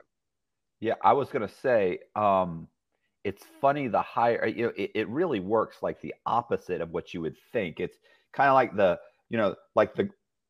correctional officers at the camp and the low treat you like dog shit. And then as they get up to the medium, they treat you a little bit better. They get to the pen and they're downright respectful to you. Yeah. But then it's funny because in the medium, there would be a stabbing in the yard, right? Like there's a riot or a stabbing. There's guys fighting and stabbing each other in the yard. And they would call lockdown. They'd lock you down. And the next move, they'd open back up again and let everybody go about your business. But at the low, if there was a stabbing or a fight, you're locked down for 4 days. Yeah. It's like, that doesn't make any sense at all. But yeah, it doesn't work the way you would think logically this should work. Well, none of it worked the way I thought it would, because I'm leaving after having spent 18 months in jail and then a 4-year prison sentence and then 2.5 more waiting to get to the feds. I get there, and I remember the first time I spoke to SIS getting off the bus, and they bring me in the room. They're like, "What's your name?" I'm like, "Pat McKean." And they go, "Oh yeah, we've been waiting for you. Have a seat." I'm like, who are you? We're like, we're SIS. I'm like, what's SIS? We investigate things. Go, oh, you're investigations? Like, yeah, we're investigations. I go, I have nothing to say to you. I don't want to sit down and talk to you guys. I don't realize that every time you're transferred somewhere, they're one of the first people you have to speak to before you go to the yard. Yeah. It's just part of their process. And he goes, shut the door and sit down. And I go, no. He gets up and goes and shuts the door. And I'm still standing there. And they're like, we have your whole file from New Hampshire. And I'm like, oh, great. He goes, I don't know what you did to those people. He goes, well, I know what you did to those people. He goes, well, you're not going to be doing the same stuff you did here. And the 2.5 years that I was waiting to get to the feds when I was wrapping up my state time, I was just balls to the wall doing whatever I wanted. I spent a whole year in the SHU at one point, and about 8 months of that was I'm getting extracted every day. I'm fighting with the cops. At one point, the lieutenant at the state prison sat me down and he goes, in the last 90 days, you have more write-ups than anyone. You are public enemy number one. And I go, I want you to ship me out of state. If I have to stay in this state prison, because at the time I had a concurrent kidnapping case that was a state charge, and they were thinking about holding me for the entire time I had that kidnapping case before they were going to let me go to the feds. What was the kidnapping case? It was the story I told you about on the phone with the kid who turned out to be 17 because the crack dealer sent them to smash the windows out of my car, and we wanted to know who else was there with baseball bats. Oh, okay. They wound up charging us for that, and we wound up getting I got a concurrent sentence with the feds, but the state wanted to hold on to me. I had to write to the court and say, this sentence is supposed to be concurrent with the feds.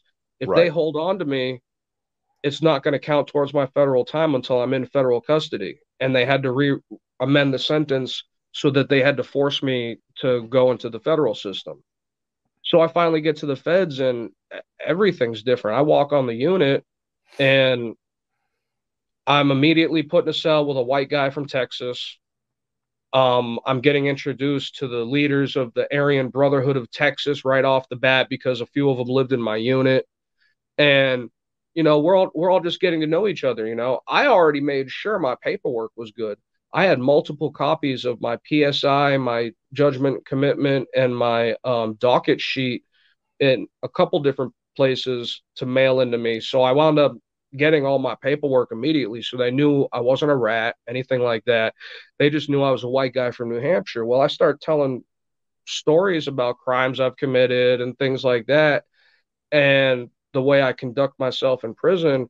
And what happened is these guys in the feds love to just talk shit behind people's backs. They ain't going to say nothing to your face. They're just going to run their mouth behind your back. So I come walking into the unit one day and my cellie sits me down and he goes, hey man, some people have been talking. They don't like the way you're carrying yourself. You're acting like you're ready to put in some work. Well, there's this chomo in the unit and you got to go smash him off the yard. And I go, there's a chomo in the unit? Yeah, that guy over there. They point out this guy that lives 2 doors next to me and was in the unit before I moved there. I'm like, that guy's a chomo and you guys have been living with him longer than you've been living with me? Yeah, but don't worry, we're going to send someone with you. Like, I don't need anyone to go with me to fight someone. I don't need anybody to have my back. I went in there, I beat up the chomo, and they find him all beat up. He's bleeding and everything. They lock the unit down. Now they're running the cameras back to see who went in that cell and beat the dude up. They come and grab me, take me to the lieutenant's office. Right off the bat, there's like 8 lieutenants in there. And the first one goes, now, before you say anything, I'd like to point out that you have some blood on your shoes. And I go, yeah. They're like, so what happened? I go, he disrespected me, so I beat him up. Now, before I did this, everyone's like, well, what are you going to say when SIS asks you why you did it? Because we don't want to get locked down out here. And I go, well, if you guys don't want to get locked down, you shouldn't send people out on dummy missions to do shit in front of the cops. I'm not going to go beat somebody up in front of the cops like you guys want me to do so that we both get locked up. I'm going to do it and they're going to find him whenever they find him, or he's going to pick himself up and go get medical attention or whatever. I'm not going to do this the way you want me to do it. They're like, well, what are you going to say to SIS? I'm like, I'm not going to tell them shit. Well, you have to tell them something. We don't want to get locked down. Well, I'm going to be in SHU, so I don't really care if you guys are locked down. So I'm sitting in the lieutenant's office, and they're like, what happened? I'm like, he disrespected me. He's like, how did he disrespect you? I go, well, people have been complaining that he has body odor issues. So I went up to him and I said, hey, man, this is what people are saying about you. Do you need some hygiene stuff? He told me to get the fuck out of my face. And so I beat him up a little bit. They're like, you didn't beat him up a little bit. You beat the shit out of him. He might need surgery, blah, blah, this type of thing. And I go, they're like, we know you got sent on a mission. Somebody sent you on a mission. They're trying to get me to say that I beat him up because he's a chomo. And I'm not going to say that. Right. And they're like, go ahead, tell me another story. And I go, all right, well, once upon a time, Little Red Riding Hood was on her way to her grandmother's house, and get him the fuck out of here. They were not happy with me. And 2 weeks later, I was back on the yard. And I'm like, this is amazing. I can get in a fight and go right back out to the yard.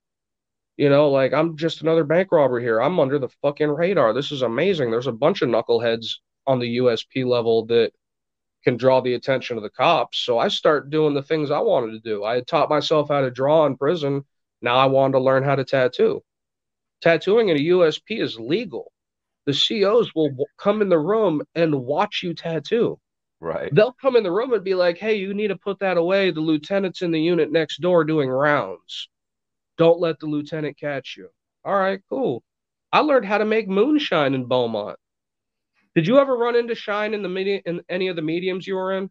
Yeah, and what you just said, it was funny that the tattoo guys would go up to the cop and be like, "Listen, man, like I got a guy coming in. I know, I know not all cops are cool with it." And he'd be like, "Listen, fucking lieutenant comes in at like 6 o'clock, so have your lookout waiting for him. When he comes in, shut it down. He'll be in here 10, 15 minutes. You can go all in." But don't get me fucked up or I'll never let you do it again. They'd be like, absolutely not. And and they tell him, you get a good lookout. Like they're like coaxing him, they're coaching him on what to do. Yeah. We had a CO go to the tattoo guy in our unit, showed him a design for a tattoo that he'd kind of sketched up and asked him if he could redraw it. And he redrew it. And he used to tell the tattoo guy in my unit, I wish you could do this tattoo for me. I mean, listen, he was amazing because they're great tattoo artists. Oh, yeah. In prison. Yeah. But I mean, that's how comfortable you're right. And then at the medium, they're shaking you down every 2 or 3 days looking for the guns. Like it was a completely different environment. Yeah. So I can imagine at the pen, they're just trying to keep the guys in the pen from stabbing the guards. Stabbing each other and stabbing the guards. That's the only thing they care about. Like I could literally, I was coming down with moonshine batches 2-3 times a week in Beaumont. They're always like 3-4 pint batches, but like, and for the people that are listening, I'm talking about real moonshine, like what you would see or encounter in the real world, probably even stronger, because I would proof it like this. Every pull out of the batch, I would light on fire on a Q-tip, because a Q-tip's going to hold the same amount of liquid every time. It's going to burn the alcohol off, and then the residue that's left over, it's just going to be a moist, wet Q-tip when the flame goes out. So everything that I pulled out of that batch of wine that I'm putting the heating element to get the steam to distill it all, if it didn't light on fire, I threw it away. So I got stuff that just tastes like straight rubbing alcohol. 8 ounces is all anybody needs. You'd literally just need 8 ounces. And for most people, that's probably too much, depending on how quickly you drink it too. But I made a lot of money off of liquor in prison. And everywhere I went, I always made it my goal to make the best possible.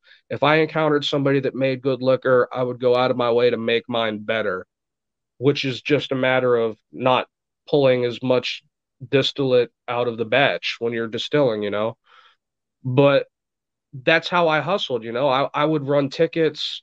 I'd take bets from people and count stamps and give them to the ticket man. I spent a lot of time writing. I wrote a lot of short stories when I was in prison. I did a lot of reading. I can't tell you how much reading I did, but it wasn't until I had about 5 years left that I was transferred to USP Terre Haute. And I had to have back surgery, and I had spent a bunch of time fighting with the nursing staff in Coleman 1. So after my surgery, they shipped me. I wound up eventually making it to Terre Haute because I needed to get to a care level 3. I'm recovering from back surgery. Wait, in Coleman 1, last time you had said you were in Beaumont. I was in Beaumont. The day I left Beaumont, I hopped off the top bunk. And when I hopped off the top bunk, I herniated the L5 S1 disc in my back. It was a 13.5 millimeter herniation, which means the disc moved over a ½ inch and slammed into the sciatic nerve root. That was just from hopping off the top bunk. So when I was in Coleman 1 and I'm needing treatment, I'm literally in medical every day. And I got into an argument with one of the nurses. I wound up getting thrown in SHU over it. And when I was in SHU, they actually transferred me to the medium SHU. And the medium Coleman SHU was actually where I was when I had my surgery and when I initially recovered from my surgery. So when I was finally good enough to get on the bus and get transferred, they sent me to Florence, Colorado, because they had changed it back to a USP from a SMU. I get to Florence, and they put me in with the general for the ABTs on the yard, which is like the highest ranking type. This guy did like 22 years in Texas Department of Corrections, and the day he walked out, he walked into a pair of handcuffs for a RICO case for the feds, and he picked up like another 20 years in the feds. He's my cellie. Well, the independent white dudes attack the ABTs because they're sick and tired of the ABTs trying to dictate what the independent white dudes do. And it turns into a whole big thing. I'm still recovering from back surgery. I'm not involved in it at all, but 3 people left in helicopters. 2 of them almost died. One of them lost an ear. He had his ear bit off by a guy whose claim to fame was biting someone's ear off years earlier, and he did it again. And I always hate those types of guys that like do something really catastrophic to someone, right? And then they live off it for years and years and years. And I'm thinking to myself, like, he's just talk. And then he bit somebody's ear off again. I was like, all right, he wasn't one of those guys that just talks and talks and talks. But I wound up getting drawn in with the whole smashing the ABTs off the yard, and they wound up just shipping a bunch of random people. They wind up putting me in the hole, and I'm sitting in the hole, and I'm telling them I'm recovering from back surgery. I need a care level 3 facility, thinking I'm going to wind up in Allenwood. Well, they send me to Terre Haute, which is a dropout yard. There's a bunch of gang members there that are no longer gang members. People want to kill them in their gang. That's why they're there. Rats, sex offenders, all the bad people, all the people that you don't want on a yard are there. And I'm so tired of being in SHU that I just don't care anymore. Because the moment I hit this yard, I can no longer go back to an active USP yard. I'm stuck on dropout yards. I can't walk onto another yard and be like, yeah, I just came from Terre Haute. They're going to try to kill me. Because the difference at the USP level versus the mediums and the lows is when most mediums, you can just walk up to somebody and be like, hey, everyone's decided that you can't be here anymore. You need to go up top, which means you need to go to the office. You need protective custody. Well, at a USP, that's not an option. You can't go tell somebody they need to check in. You have to smash them off the yard, which means you need to beat the holy hell out of them so that they have to go to medical, or the cops find them, or sometimes smashing them off the yard means you're literally trying to kill the person. You know, it never really made sense to me that people in the feds wanted to use murder weapons like knives to assault people in front of the cops just to get somebody off the yard. That's literally the mentality people have in USPs is I'm going to do an attempted murder, but it's just going to be an assault just so this person is no longer here. And usually it's because they've lost a popularity contest. Oh, that guy's the dope man. Everybody owes him money. We need to smash him off the yard. He's a piece of shit. That it's literally losing a popularity contest. So when I get to Terre Haute, I'm like, I'm just going to chill out. I'm just going to relax. And you know what? The atmosphere is completely different. Yeah, there's drama and things, but it's not the same. You know, But for it's the most part, they just want to do their time, right? right. And it was a refreshing environment to be in because I've walked nothing but USP yards on my own. Every time I've had a problem and people are trying to politic on me, I just do the same thing. Like, well, you know where I live, and you know I got the biggest knives in the unit. It is what it is. I'll be in my cell waiting for you guys. And it usually comes of nothing, you know. But there's been plenty of times when, you know, I've had to stick up for myself, and I don't expect anyone else to stick up for me. You know, it's my problem that I created. I need to deal with it. And there's been many times where I've told gang members, like, regardless of their race, um, it is what it is. If you have a problem with it, get some knives and a couple of your friends and come meet me in my cell. And I learned real quick that when you have that type of attitude in a USP, most people are just going to leave you alone to do your time the way you want to do it because they think you're crazy. Right. And it's not because I was crazy. It was I'm not going to get involved in gangs. I'm not going to allow somebody to dictate how I do my time or what I do while I'm doing my time. And I'm just going to stand on it. It is what it is. If it turns into me trying to kill a couple people that are trying to kill me, I mean, it is what it is. This is the life I chose. And that was my mentality at the time. After I was recovering from back surgery, my mother sent me a book called Light on Yoga by BKS Iyengar. And I had asked for a yoga book because I was recovering from back surgery. I was interested in learning some stretches that would help me in the recovery process.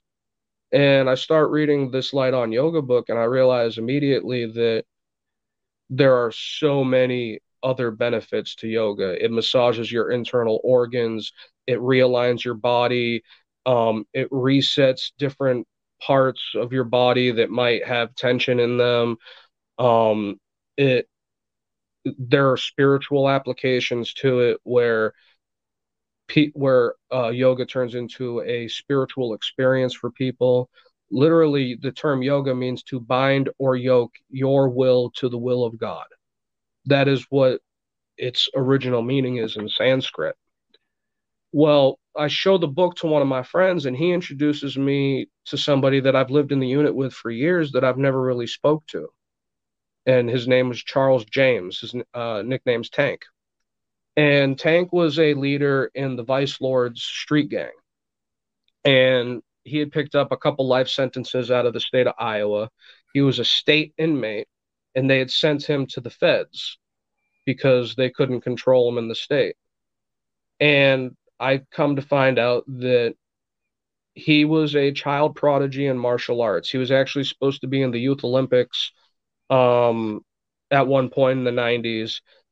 His original teachings were boxing and karate and things like that. But when he started learning kung fu, he wound up getting taken to China and he beat a master in Wing Chun with just the basics of Wing Chun that he had learned, which is the style that was popularized by Bruce Lee, whose teacher is Ip Man. They made all the Ip Man movies out of it. That's all based on the style of kung fu called Wing Chun. And I told him that I was interested in learning. And as I'm meeting this man and getting to learn more about him, I found out that he had been, after he beat that master in China, they invited him to the Shaolin Temple, and every school vacation and every opportunity he had after that, he would go back there every opportunity he had and just pick up more knowledge and more techniques. And I started training with him. Um, and it wasn't so much that I was training with him. I started training under him.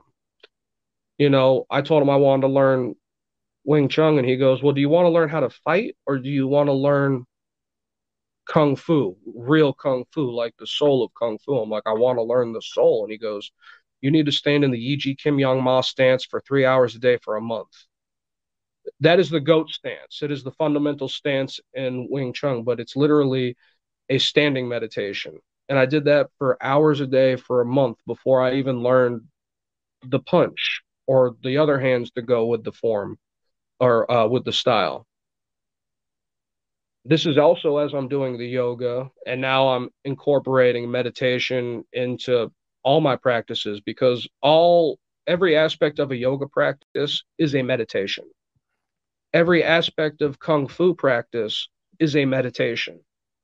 Standing in line at the store can be a meditation. So in the process, I'm having to learn all these different stances, all these different lineages, styles, histories, all that. And just in learning the basics and mastering the basics of the Wing Chun and the basics of Tai Chi, and being able to meld those styles together, coupled with the yoga and all the other meditation, it literally rewired my brain. It rewired the way I thought about things, the way I looked at people. It took away my anger.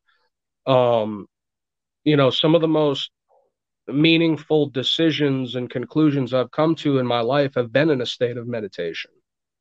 And there's not a doubt in my mind that if I hadn't spent my last 5 years in prison doing the practices I was doing and mastering the things I was mastering and learning the things that I learned, I would be dead or in prison right now. There's not a doubt in my mind, because I did not mentally, the way I was thinking mentally was just completely fucked up.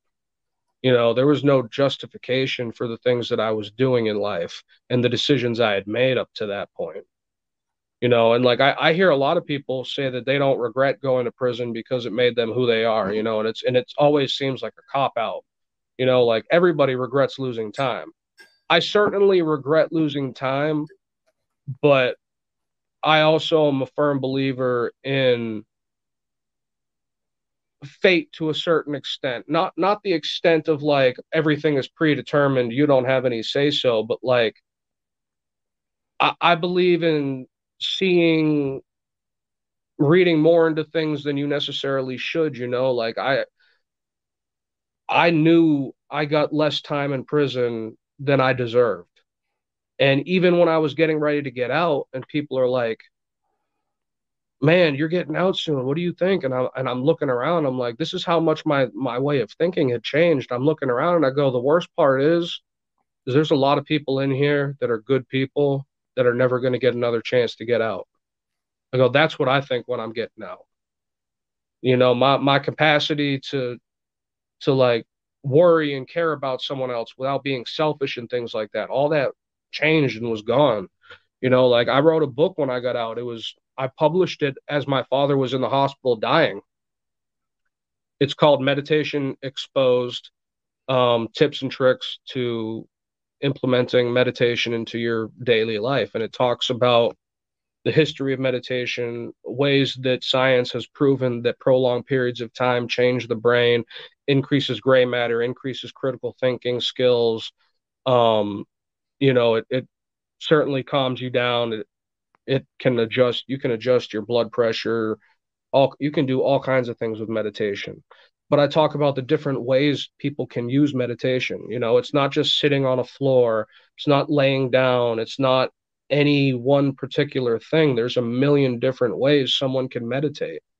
You can be standing in line at the grocery store and just go into a Wu Ji stance, which is just a normal shoulder width stance, arms hanging out to the side, standing up straight. But your focal point is that posture and the way you're breathing. That is a meditation. I spent hours every day practicing different stances that not only were they meditations, but they also fundamentally changed the way your body connects to the earth. They have these certain stances called circle stances where your hands are in like a circular position and they're at like a shoulder height, and your feet are in like a horse stance, and you hold that stance for prolonged periods of time. And they call that welding the structure together. And the way I describe it is like, if you got a metal railing that goes up a staircase and then around like a catwalk, and then it connects and goes back down to the other side of the stairs, it's all welded together, that entire structure.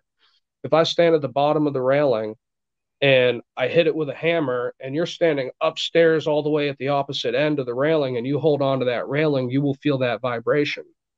Right. Because that structure is welded together. What those circle stances actually do is exercise every tendon in your body, from your toes to your fingers to your eyeballs.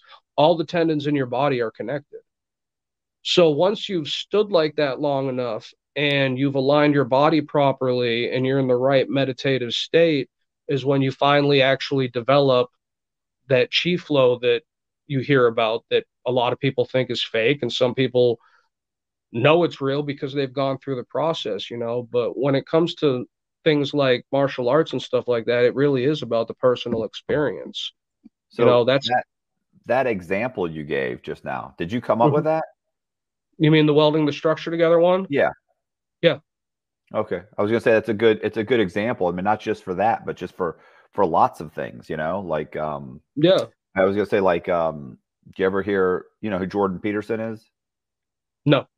Well, he's a professor at a couple of universities in Canada, and he does different talks. And it's funny, he mentions like he talks about like, you know, if you want to be successful in life, you want to do this. Like people will say, you know, how do I get what I want out of life and be successful? And you know, he says like he's like, well, you know, start making your bed in the morning. You know, clean up your room, start there. And it's like, and people are like, will go, how does that have anything to do with me being better at my job? And he's like, but the point is that if you've kind of follow and read one of his books, it's like that basic fundamental change in that one small thing, you know, reverberates throughout your entire life. So that turns into a habit, and then you start cleaning your room, then you start folding your clothes on time and putting things up and doing this. Before you know it, you're doing all the things at work that you're supposed to do, maybe to get a promotion or maybe to get another job, or maybe it's these little fundamental changes in your behavior at the basic level that, you know, travel throughout your entire life and change everything just by that one, you know, because you can't start at the Yeah. top. No. You know, you've got to start down here, and it reverberates throughout your entire life. And before you know it, you're getting a master's degree so you can get the job that you want, so that you can get the top position, so you can make the money that you want. You're better to your family, you're better to your kids, you're better to your wife, you're better to, you know, your friendships are better. And sometimes it means removing friends from your life, people that aren't good for you, people that don't care about you. I mean, but I'm saying I love that example. It's a great example of hitting that one small bing, and it just boom goes throughout the whole thing. And you're right. If you're standing at the top, you can feel it. Like it changed. Yeah. There's no way it can't. No way you're not going to feel that. Right. And So that's I'm where sorry. Go ahead. that's where the standing meditations like that translate into the kung fu with the energy, because the energy in kung fu comes from the ground and your skeletal structure. If your skeletal structure is aligned properly, you're going to be able to make the energy go from your feet all the way up into your hands the way it's supposed to. It's going to be the most effortless way of defending yourself, and it's going to be the most stable way. When you're connected to the earth properly and your stances are right, doesn't matter if you're on one foot or not,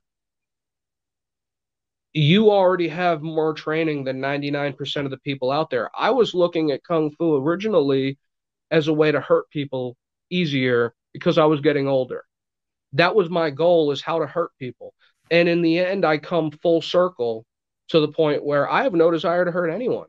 But not only that, my training teaches me that I can't use what I know unless I'm being attacked or somebody I care about is being attacked or someone's destroying my property. Like, until I'm actually being attacked, I can't use what I know, because number one, I've always kind of believed in a fundamental fairness when it comes to fights, but also because that, I don't know, that's just the way they train you. So when they train you like that, it's, you're just kind of stuck with it, you know? Like, I've done so much meditation and breathing exercises that it doesn't matter what happens, what sort of chaos I'm going through. The first thing my body does without me having to think about it is take a deep breath. I don't even have to think about it. It just happens. You know, I don't lose my cool and lose my temper anymore. It's just not possible. And one of the beautiful things about it was, in the process, I wound up doing a pretty broad study on theology. And what I really liked about the Taoists that I can really relate to is that their fundamental belief system is you're born, you're pure, everything about your life is pure. As you grow older, things happen to you in life that condition you to behave and react and live in different ways. And the only way to revert back to that childlike innocence is through the golden elixir. And the golden elixir is literally meditation. Meditation will refine out all the garbage you've been through. You know, they have things like Buddhist psychology, which is literally you go see somebody that's trained in Buddhist psychology and they walk you through meditative processes to help you deal with the garbage you've been through. And you know, that's really why I wrote the book. I wanted to reach people in a way that could show them there's a million different ways that you can meditate and that you can implement it into your life. And it doesn't have to be oh, it's 5 o'clock, I need to go meditate for 45 minutes. It could be something you turn into your 45-minute car ride to work every day.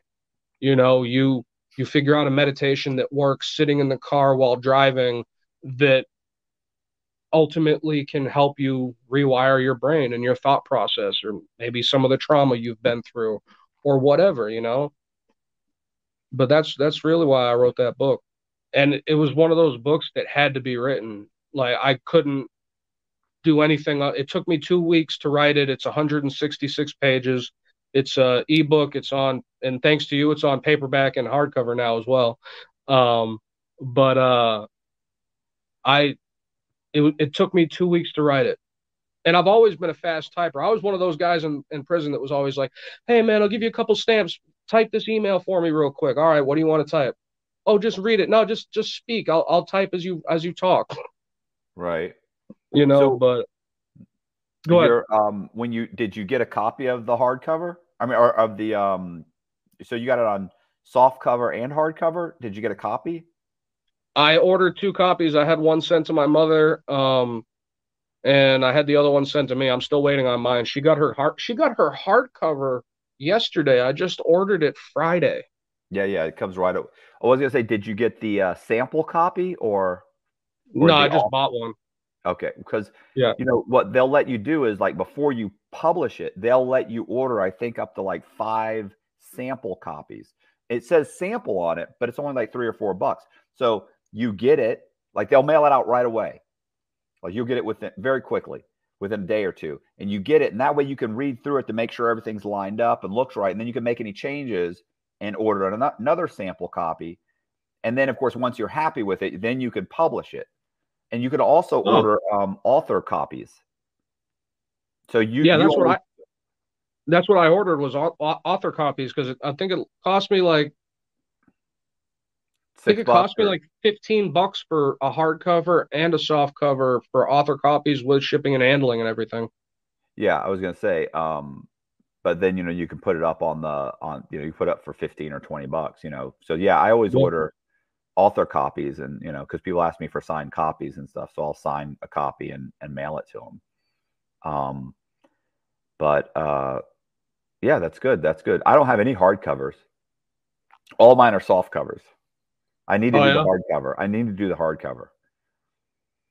Yeah, it's just like why do I have to redesign everything every time? Like, why can't it just be just do like that for the other ones? I know. Every cover is different. Yeah. Well, it actually helped out that you put me onto that, because like I told you, I was waiting for my PO to come when we were talking on the phone last week. Well, when she came, I between me talking to you and her coming, I got on KDP to try to start the process with the paperbacks and the hardcover, and I realized I no longer have a PDF version of my book. Well, would you erase it? I had scrubbed my Chromebook because it wasn't running right, and I had forgot about it because I was thinking it was saved under Google Docs. I don't know where it went on Google Docs. It disappeared because I wrote it on Google Docs and then made a PDF, save as PDF, and said saved it like that. Well, my PO had showed up. She had COVID last year, and I had sent her a PDF copy of my book, so she was able to send it back to me. Oh, nice. Yeah. Yep. All right. Good times. Yeah. So, All right. So what do you so what's going on now? Do you have anything else? I mean, Right now, I work full time. I'm a cook. I'm trying to okay. save up so I can open a tattoo shop. I could probably open a tattoo shop with 5 grand, but I think I'm gonna wait and spend like 15 or 20 when I do it, so I can Yeah. really do it right. Well, and it'd be nice to have, some reserves in case, it takes a little bit to take off or something. Yeah, that's definitely what I wanted to get into. But it's a process. Like it's been 2.5 years, and I'm still living paycheck to paycheck because it's always something. There's a No, I car know. repair or a car accident. I've had 2 car accidents since I've been out. I totaled a 2012 Infinity. Oh, this is a good story for you. This is a quick one. In October, I get my first auto loan and I get a 2012 Infinity G25X. Now I am fully self-employed doing Uber, Lyft, and DoorDash. Don't have a boss. Loving it. I get in a car accident January 30th. Couldn't even tell you how the car accident happened. It was that quick. I think both of us were too close to the double yellow lines and we just brushed up against each other. But it was enough to pop the front tire, do some damage to the front quarter panel. The driver's side door didn't want to open right. Airbags went off, all that.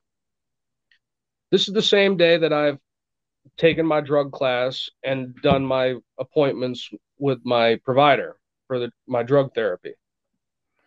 So I've already got like 2.5 hours of drug therapy stuff that I had to do for the month under my belt.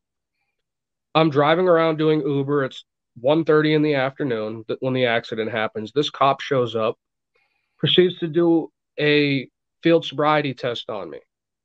He hasn't searched me. He hasn't searched my vehicle. I don't use drugs. I don't drink and drive. I don't know what he's looking for.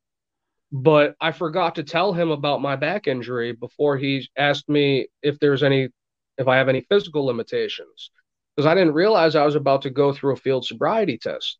Well, now he's telling me to stand on one leg. He's telling me to stand with my feet together. And I'm trying to explain to him, like, I can't physically stand with my feet perfectly together like this.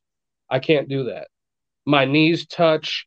It makes me, in order for me to lock my legs like that, it just doesn't work for the way my body's built. Right. And then he wants me to stand on one leg. Well, I go into Golden Rooster stands on one leg, which looks nothing like the way he wants me to stand on one leg. Golden Rooster stands on one leg is a Tai Chi stance. Yeah. It's like you're like this, one hand like this, the knee below it's up. So you got one knee at like a 90-degree angle and one hand up and you're balanced and it's a meditation. You hold that for like 5 minutes on each leg as part of your stance practice. I do that to prove that I'm perfectly balanced and I'm not on drugs. As soon as I put my leg down, he arrests me for OUI. Take me to the station, do another field sobriety test.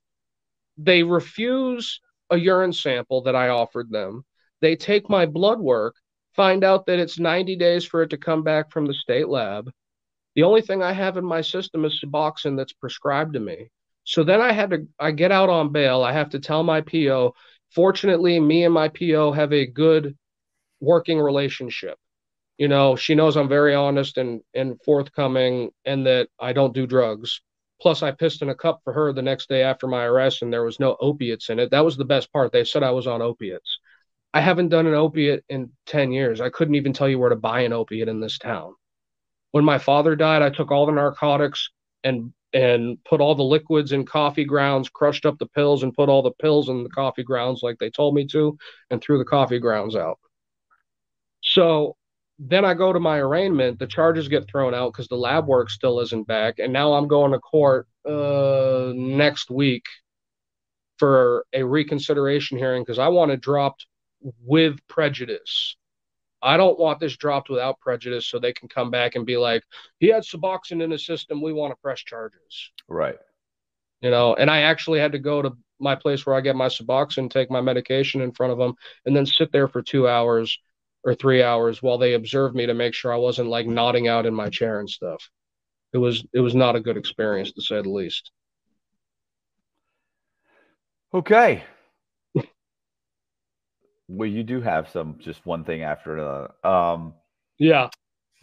Well, I mean, hopefully that works out well. Oh, I know it will. I know what's in my system and what isn't in my system. I know I'll be all set on the OUI. All right. Are we good? All right. Yeah. I'll once again, the book is Meditation Exposed by P. James McKean. And Yeah, I'll send you the link for it. I was gonna say, yeah, send me the link for it. We'll put it in the description. All right. So people just go to the description box and click on it. Hey, I appreciate you guys watching. If you like the video, do me a favor, hit the subscribe button so you get, or once you're subscribed, and hit the bell so you get notified of videos like this.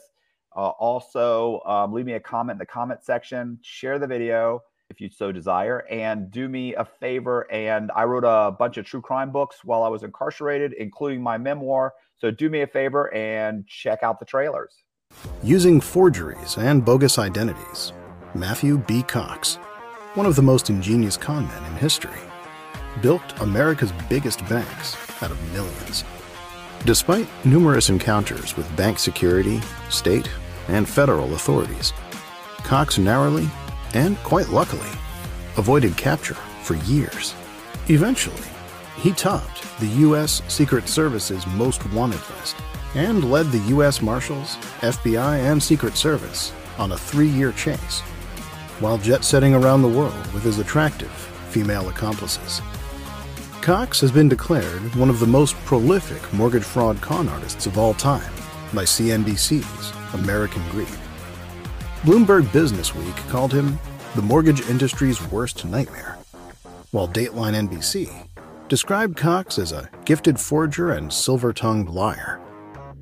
Playboy magazine proclaimed his scam was real estate fraud, and he was the best.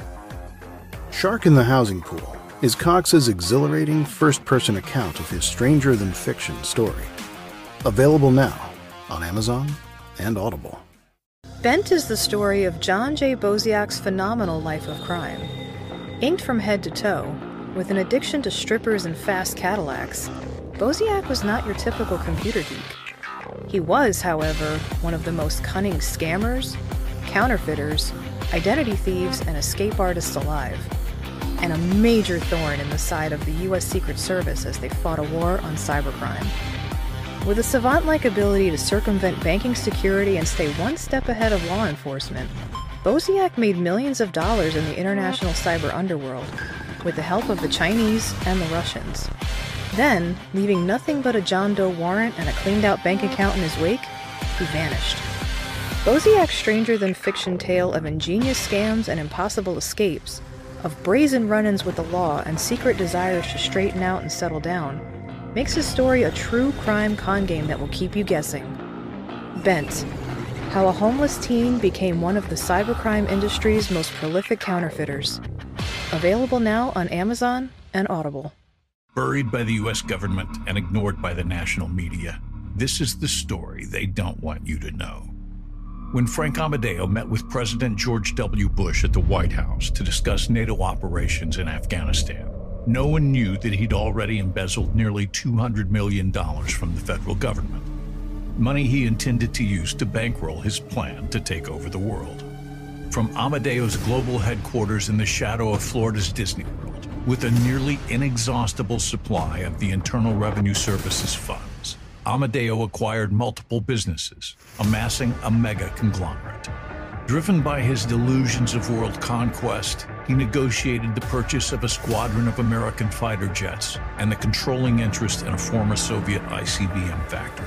He began working to build the largest private militia on the planet, over 1 million Africans strong. Simultaneously, Amadeo hired an international black ops force to orchestrate a coup in the Congo while plotting to take over several small Eastern European countries.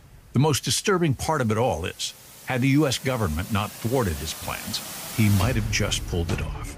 It's insanity, the bizarre, true story of a bipolar megalomaniac's insane plan for total world domination. Available now on Amazon and Audible. Pierre Rossini, in the 1990s, was a 20-something-year-old Los Angeles-based drug trafficker of ecstasy and ice. He and his associates drove luxury European supercars, lived in Beverly Hills penthouses, and dated Playboy models while dodging federal indictments. Then, 2 FBI officers with the Organized Crime Drug Enforcement Task Force entered the picture. Dirty agents willing to fix cases and identify informants. Suddenly, 2 of Rossini's associates, confidential informants working with federal law enforcement, were murdered. Everyone pointed to Rossini. As his co-defendants prepared for trial, U.S. Attorney Robert Mueller sat down to debrief Rossini at Leavenworth Penitentiary, and another story emerged. A tale of FBI corruption and complicity in murder. You see, Pierre Rossini knew something that no one else knew. The truth. And Robert Mueller and the federal government have been covering it up to this very day. Devil Exposed. A twisted tale of drug trafficking, corruption, and murder in the City of Angels. Available on Amazon and Audible. Bailout is a psychological true crime thriller that pits a narcissistic conman against an egotistical, pathological liar. Marcus Schrinker, the money manager who attempted to fake his own death during the 2008 financial crisis, is about to be released from prison, and he's ready to talk. He's ready to tell you the story no one's heard. Schrinker sits down with true crime writer Matthew B. Cox, a fellow inmate serving time for bank fraud. Schrinker lays out the details: the disgruntled clients who persecuted him for unanticipated market losses, the affair that ruined his marriage, and the treachery of his scorned wife, the woman who framed him for securities fraud, leaving him no choice but to make a bogus distress call and plunge from his multi-million-dollar private aircraft in the dead of night. The $11.1 million in life insurance, the missing $1.5 million in gold. The fact is, Schrinker wants you to think he's innocent. The problem is, Cox knows Schrinker's a pathological liar, and his story's a fabrication. As Cox subtly coaxes, cajoles, and yes, cons Schrinker into revealing his deceptions, his stranger-than-fiction life of lies slowly unravels. This is the story Schrinker didn't want you to know. Bailout: The Life and Lies of Marcus Schrinker. Available now on Barnes & Noble, Etsy, and Audible. Matthew B. Cox is a con man, incarcerated in the Federal Bureau of Prisons for a variety of bank fraud-related scams. Despite not having a drug problem, Cox inexplicably ends up in the prison's Residential Drug Abuse Program, known as RDAP. A drug program in name only. RDAP is an invasive behavior modification therapy, specifically designed to correct the cognitive thinking errors associated with criminal behavior. The program is a non-fiction dark comedy which chronicles Cox's side-splitting journey. This first-person account is a fascinating glimpse at the Survivor-like atmosphere inside of the government-sponsored rehabilitation unit. While navigating the treachery of his backstabbing peers, Cox simultaneously manipulates prison policies and the bumbling staff every step of the way. The program: How a Conman Survived the Federal Bureau of Prisons' Cult of RDAP. Available now on Amazon and Audible. If you saw anything you like, links to all the books are in the description box.